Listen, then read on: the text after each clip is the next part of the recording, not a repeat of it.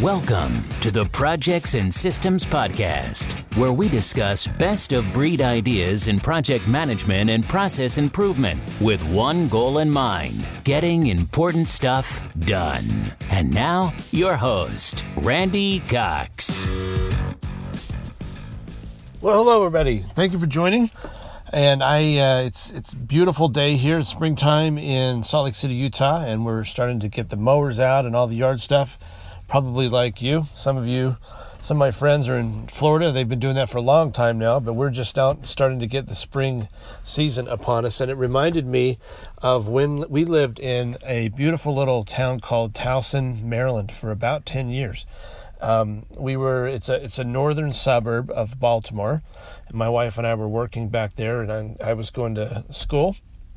And we lived in this little neighborhood of townhomes largely, and we lived in on the north side of this road on a steep incline. So our front yard was basically a very steep incline, a little flight of stairs up to the front door. It was too steep to have grass, so there was this beautiful ivy all over the front that covered the entire front yard when we moved in. I didn't really tend it. I would mow the side and I'd mow the back, but I didn't do really anything on that front. And so what happened is there started to be some weeds enter into that yard or to the ivy. And anybody that knows me, I can build you a website. I can do some technical stuff. I can manage projects, but I am not handy. I am not the guy you want around if there's something wrong with the house or I can't fix a car. I can't fix my own screen door, any of that. So I look at this very simple-minded and I say, well, I've got weeds in my ivy and I need to kill said weeds, so I need weed killer. So as soon as I say that, many of you have already figured this out, what I did. Not me. Here I am going to graduate school at Johns Hopkins University, and I didn't have the sense to figure this out. So I go out one Saturday and I thought I was doing the right thing and I wanted to kill these weeds. So I spray weed killer all over the ivy, and you guessed what happened. I had not predicted this. I killed all the weeds for sure, but I also killed all the ivy with it. So I had a big front yard of just brown, nasty ivy, and I was not very popular with the neighbors at that point. I can tell you I was really not popular with my wife at that point. So I had a gigantic job to do to clean all that out. So it makes me wonder, like, the purpose of this show is to help you get your projects done. The stuff that's important to you, the stuff that you want to get done is probably a project. And the purpose of this show is to help you do that, because there just needs to be a lot more stuff in this world that needs to happen, and I want to be a catalyst for that. And it made me wonder, sometimes we think we're doing the right thing, and we are oblivious to the ramifications of what we're about to do. Or we're doing the right thing, but it's not targeted. It's just this blanket gunshot or shotgun approach to what we're trying to do, and we're not thinking through it. And I was thinking through some of the states that we have consulted with my wife and I have a small but growing consulting company, and I've thought about some of the leaders will see a problem in their state. They will see weeds popping up in their ivy, and they'll say, you know what, we need to fix that problem. And so they will launch some kind of initiative, and that initiative is like the weed killers, designed to attack that issue. And then they see another problem that pops up somewhere else in the organization, and they want to kill that, and then they have another one and another one and another one. And before long, we have been in organizations where there's been 12 or 13 or more simultaneous initiatives all going on at the same time.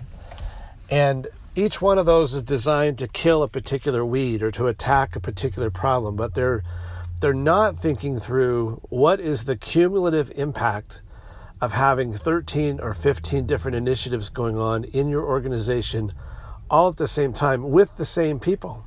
How many different directions is the average employee being pulled in at any given time? It could be, some of these people are on all of them. Some of them are on 5 of them.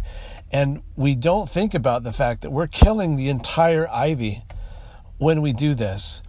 We think we're doing the right thing, and we think we're targeting this one problem, but there's this side effect that we don't think about. So part of what my wife and I do, and she's really the one that's originated this whole thing, is that when we go in, sometimes the very first thing we have to do is we have to say, what's already in play? How many airplanes do you already have in flight? Before we launch another one, we probably need to get some of those safely out of the sky and landed, and have less to think about and less for your team to focus on before we launch something new. Even though we know what we are about to do is going to be effective, we know it has to be put into an environment where the people will have the time and the capacity to do this. And often our folks are just completely overwhelmed. And as managers, sometimes we're just as I was oblivious to what I was about to do with this ivy, oftentimes managers just think their job is to flow down stuff, flow down initiatives, flow down work. And we don't think about the day-to-day life of the folks that we are flowing the work down to. And we don't think about what impact is this probably going to have as soon as I say this, and as soon as everybody tries to be a good soldier and to implement it while they're implementing everything else. What is about to happen? And sometimes we have a diagram that we use called an interference diagram that helps to show this to a leader of how many different directions your people are going at any one time. So this is my question for you today. Is there an area in your organization where you think you're targeting a specific problem, but you're just not getting the results, or there seems to be other problems popping up in the organization that were unintended? And if so, this could be getting in the way. It could be that you've just got so many things in place, your team are spinning so many plates that we have given them to spin, and they're doing what we've asked them to do, and yet it's just too much. And we may need to get some of these plates down off the sticks, or we may need to get some of the airplanes out of the sky and basically say, let's just focus on getting this done. And one of the things I love about Theory of Constraints is what they tackle is the system. They tackle the entire thing, not just one little piece here and another little piece there and another little piece there, but they tackle the entire system at the constraint, which is the point where it would have maximum impact for the entire organization. It's just so smart what Dr. Goldratt gave us in that one insight.